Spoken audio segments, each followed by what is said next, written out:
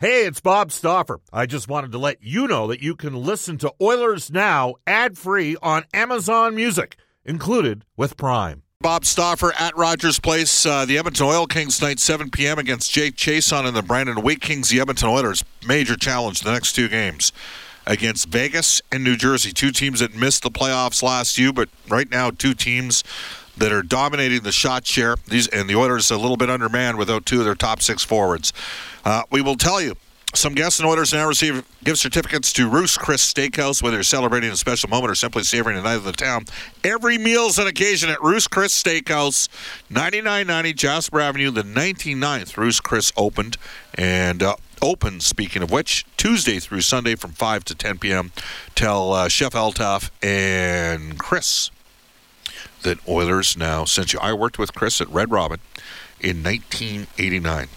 When our next guest was, I'm thinking, maybe it was in grade 13 or a fresh-faced freshman at football powerhouse Western University. We are pleased to be joined by Elliot Friedman from NHL Hockey and Rogers, brought to you by Abe's Door Service, where services are specialty. Visit abesdoor.ca. Elliot, how you doing? September 1989 is when I checked into Western, and I'm nervous about that football game tomorrow against Laval. Bob, I don't know why it happens, but number one and number two in the country should not meet in the semifinal. That doesn't make any sense. Well, it's because of how they do the conference alignment thing. And, you know, Laval's basically been running a professional program for years. I think they have 5 full-time head coaches now. Now, was Darwin Samodiak at Western when you were there? Yes, he was the athletic director, but Larry Haler was the head coach. Right, and as you know, Darwin came out of the West here, spent time at the University of Alberta back in the day, too. So, yes. There you go. I won't. Chris Morris had a tough year on the football front. Bears hockey's doing good, and the Western hockey program still coached by a good friend of yours. Yeah, Clark Singer is still the head coach there. I haven't checked to see how they're doing yet, but I've been watching the football team. Big Yates Cup victory last week over Queens, but like I said, that Laval, Western's good, but Laval's scary. So I'm curious to see it tomorrow. Yeah, it'll be an interesting. Now, is that game on regular TV or? Do you know, I believe it is. I believe it's televised in Ontario. I think that there's a. I want to say it's Channel 11. I believe they show it, but I have to check. Yeah. You could probably get it off your local cable provider. Yeah, Darwin Samodiak is who's since passed away. Is the uncle of a friend of mine. Yeah, died last year. Doug McLean does. Some of the broadcast work for the Golden Bears football team now. He's a great guy that I used to work with at the U of A about 15, 20 years ago. So there was the connection. All right. Hey, just by the way, now I know we'll get to the hockey in a second. Have you watched the Netflix series on FIFA? No, you know what? I haven't. I'm going to. I mean, I don't understand why anybody's surprised. We knew where we were going, right? So yes. I don't see why anybody would be shocked at anything that happened. And they've already changed the rules there from what they said they were going to do, because that's what they do. And Elliot, I've seen 3 of the first 4 episodes. The truth is, as you know, I love NCAA college football, especially in the Southeast. I got a lot of time for international soccer. I'm absolutely repulsed by how it works, and I'm not surprised in the least. Like, it's just, I know Dr. Bob Stedward, who, as you know, was the head of the World Paralympic Games, and he is a man of immense integrity, a former athletic director at the U of A when I was going there as a student. He used to tell me these horror stories about how the deals really work behind the scenes for international events. And if anybody wants, I know we got Peter out in Wainwright, who's a huge soccer fan, or in Wetaskiwin. Anybody that's that really cares about the game, the so-called beautiful game. If you've ever been deluded into believing that it's special, this Netflix is just. It just kind of angers you the more you watch it. So I don't know if that's a good or bad thing. You got to. You know what, Bob? Anything in the world where there's a lot of money and there's a lot of power, 100%. There's a lot of corruption. 100%. All right, let's get to it. You were at the NHL GM's meetings. Did you get any? Like, I heard it was fairly quiet. Is that a fair assessment?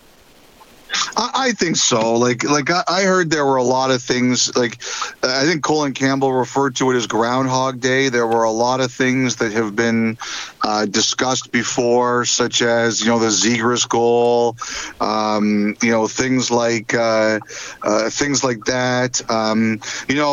I think a couple of things that we're going to see a push for are some player safety issues. Last night,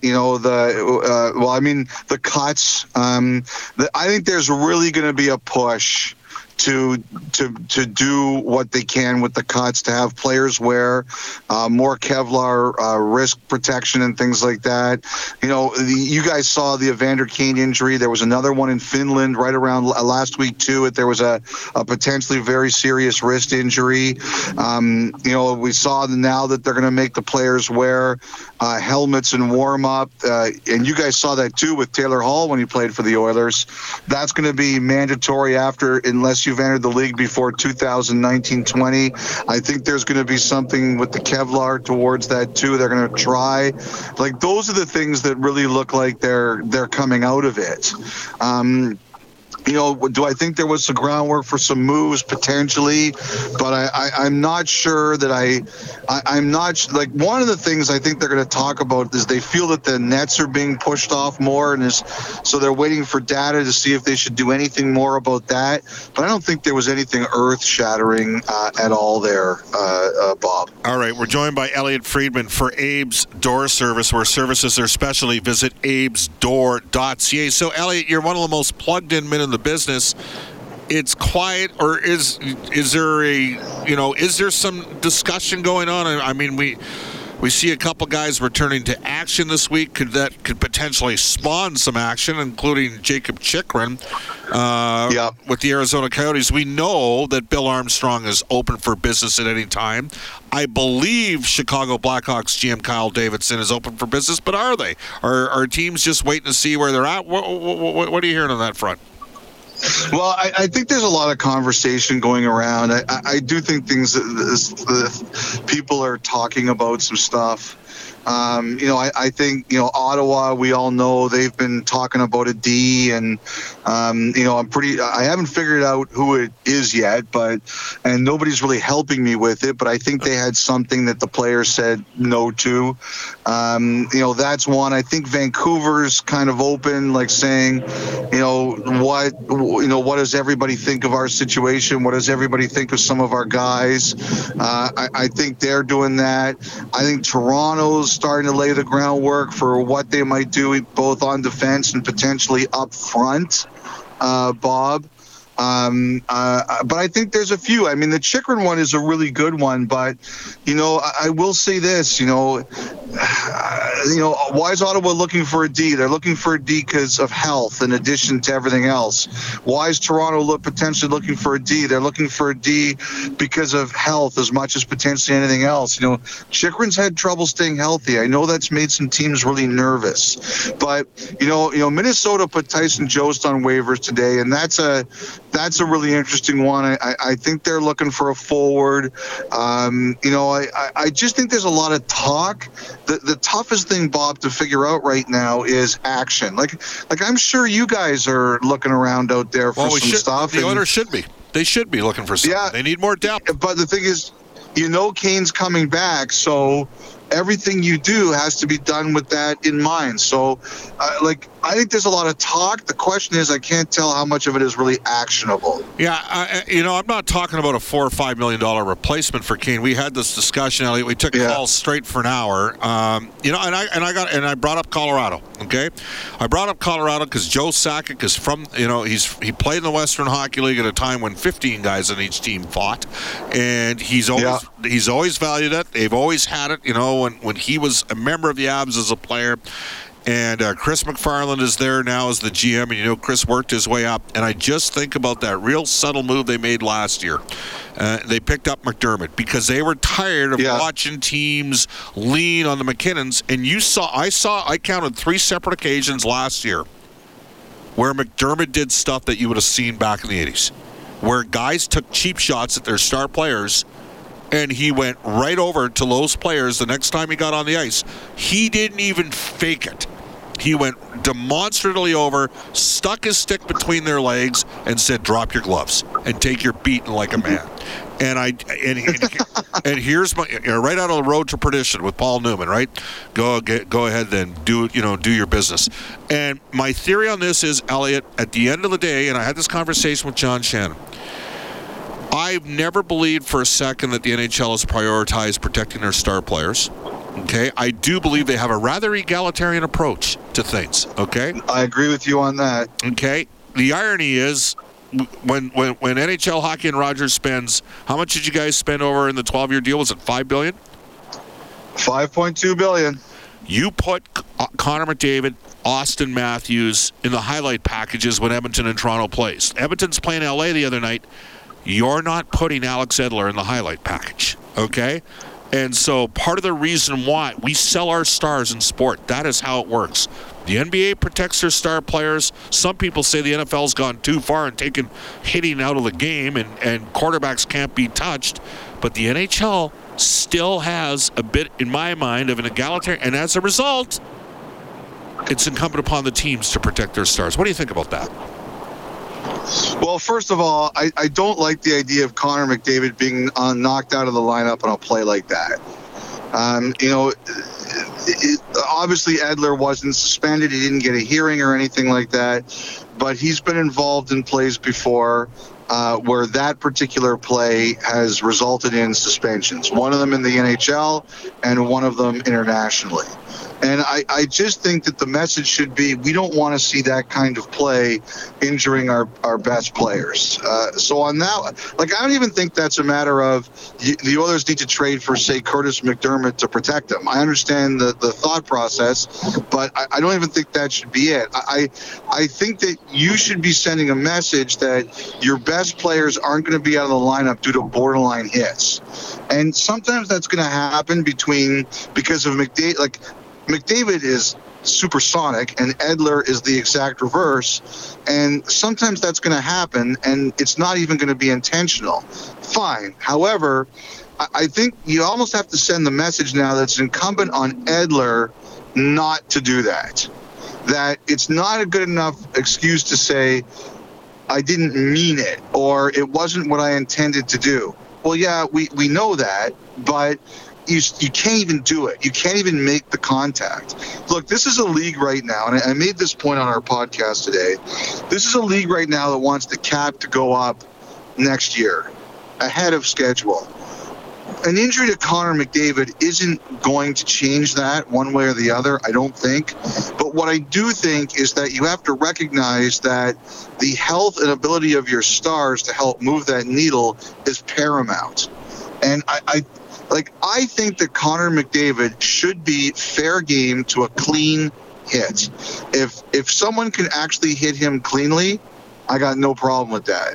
But I look at that play, which is borderline, and I think what has to happen is it has to be incumbent on the defensive player not to know that they're not allowed to do that.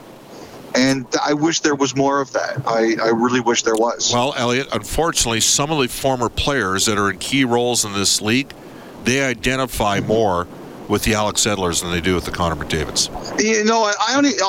I don't even think it's that. I really don't. I've had these conversations with some of the people that you're referring to. They want, like the one thing about Colin Campbell, who was a really tough guy, he was one of the first guys to come right out and say, maybe we have to get rid of fighting.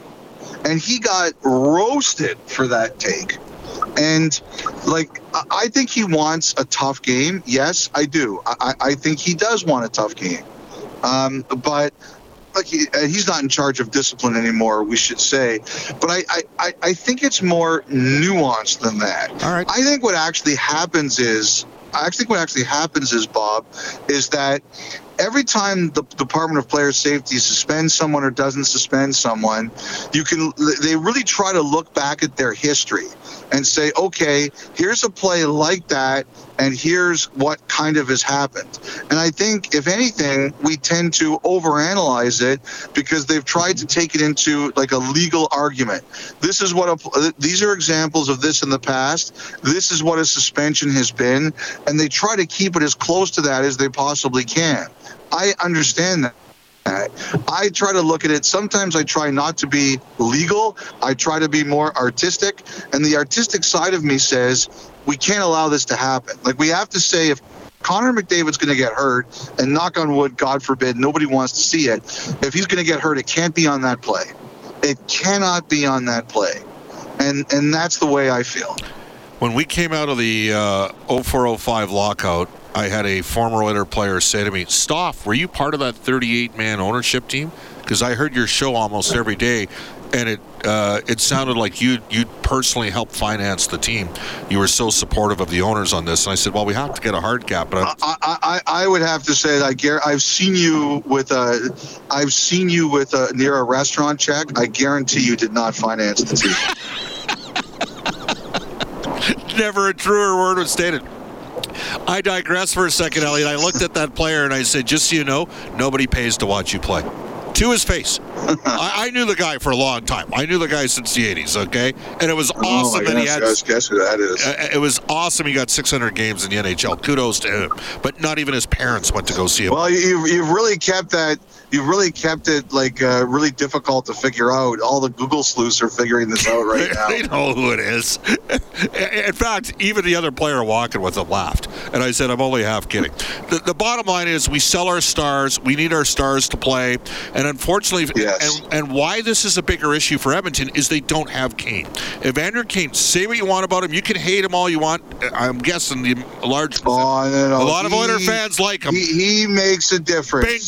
Bingo. He makes a difference. Like, he is intimidating. You know that if he decides that he's going to take care of business, he absolutely can take care of business. I absolutely do feel, Bob, there is a little less fear 100%. Of playing the Edmonton Oilers when Evander Kane is not there. I completely agree with you. Elliot, when you co-author my book, all the stuff I really knew that I couldn't say, I'm going to have an entire chapter in what happened with Evander Kane and Matthew Tkachuk in that series of the Cal, because something happened in the course of that series. Actually, I have to say, you know what? I've talked about it with some of the players, and I had players on both teams who told me that they thought that Tkachuk lit the flame under Kane, even not that he really needs it, because he's a very intense guy and he takes a lot of pride, and he almost always plays hard. But I had players on both teams tell me that Tkachuk made a big mistake in how far he went with Kane in the first couple of games of that series. And Kane has a way with words, because he can back it up, that can send a pretty succinct message, if you know what I'm saying. And the Oilers, my point the other night, and part of my exasperation was, we both see it the same way. They don't go far. You know, at some point there has to be an onus, not just on the star player, but on the player. And hey, the Oilers had Craig Muni and they had Brian Marchment. Now, Mush, God rest his soul, would fight. And Muni, when he had to, would. But they took, they need some guys there. And you know what happened with Zach Hyman when he was in Toronto with Alex Edler, and almost on an identical player. So, what I'm saying is maybe you need to go find a different short-term dynamic in your lineup that you don't currently have, and it doesn't have to be a guy north of $1.25 million. Especially, and this is what I think Colorado decided, we can play McKinnon 21 minutes and Rantanen 20 minutes a game. We can afford to have a 12 forward that plays 6.5, 7 minutes that, acts as a cooler, sort of handles things. So it is what it is. So very quiet. Anything out of Chicago at all, or Columbus, or Vancouver? You mentioned Vancouver. Bo Horvat is the one thing I think about Columbus is I think they are looking to. I've heard they're kind of looking to fill some holes a little bit. Nothing stupid. I don't think they want to do anything necessarily crazy, unless it's like Horvat's name has been linked to Columbus a little bit in the last couple of days, and to me that makes some sense, but only if it's term, right? Only if you can sign him. I've heard they've looked occasionally for maybe a veteran center to fill a hole for the time being, just to get them in the game and just to plug some holes. I've heard maybe a defenseman just to plug some holes, especially now that Werenski's gone down. But I think they're going to be really careful. I think Columbus is a team that actually looked at Chychrun, but I don't know if I see them trading 2 first-rounders right now for him. they're an interesting team to watch for me because they're not afraid, but I don't see them doing anything huge unless it makes a lot of sense. Elliot, good luck to your Purple Ponies this weekend. Bob, this was a particularly loopy segment. I really enjoyed it, and thank you very much. Western has its hands full. Anytime you play Laval, I'm nervous. I'm with you. All right, that is from NHL Hockey and Rogers for Abe's Door Service, Elliot Friedman. We'll return to Oilers Now after this. This is Oilers Now with Bob Stauffer on Oilers Radio, 630 CHED. All right, it is 12:57 in Edmonton. If you're looking for a great Oilers road trip, guess what? You can join Oilers Now in Vegas. Of course, the Golden Knights, the opponent tomorrow night. Oilers Now in Vegas this January to see the Oilers play the Golden Knights and all of the famous Vegas attractions. This New West travel package includes airfare, 3 nights at a 5-star Cosmopolitan Hotel on the Vegas Strip, game tickets, and a welcome reception with yours truly for the Oilers Now Hockey Roadie. Reach out to newwesttravel.com. Bob Stauffer, Brendan Escott with you, and you can text us on the Ashley Fine Floors text line. This text comes in from Ryan in Stoney. He says, Bob, there's way too much dead weight in the lineup. Guys like Ryan and Shore bring nothing to the team. Need players to play a role in the bottom six. Holland needs to target players to fulfill specific roles. And he adds, Dylan Holloway reminds me of Chris Kreider. Speed to burn, good shot, physicality. Well, right now, Dylan Holloway's playing .755 per game. He's played 13 games this year. He got derailed early, He's played under 50 pro games. It may require some time once Benson does his conditioning stint. I mean, if the Oilers are going to play a guy 8 minutes a game or less, might as well be Tyler Benson and get Holloway up to 18, 20 minutes a game in the minors. We head off to a global news weather traffic update with Christina Drapeau. And when we come back, one of your favorites, Edmonton sporting icon, Montreal-based media personality, former heavyweight champ of the NHL, George Laraque.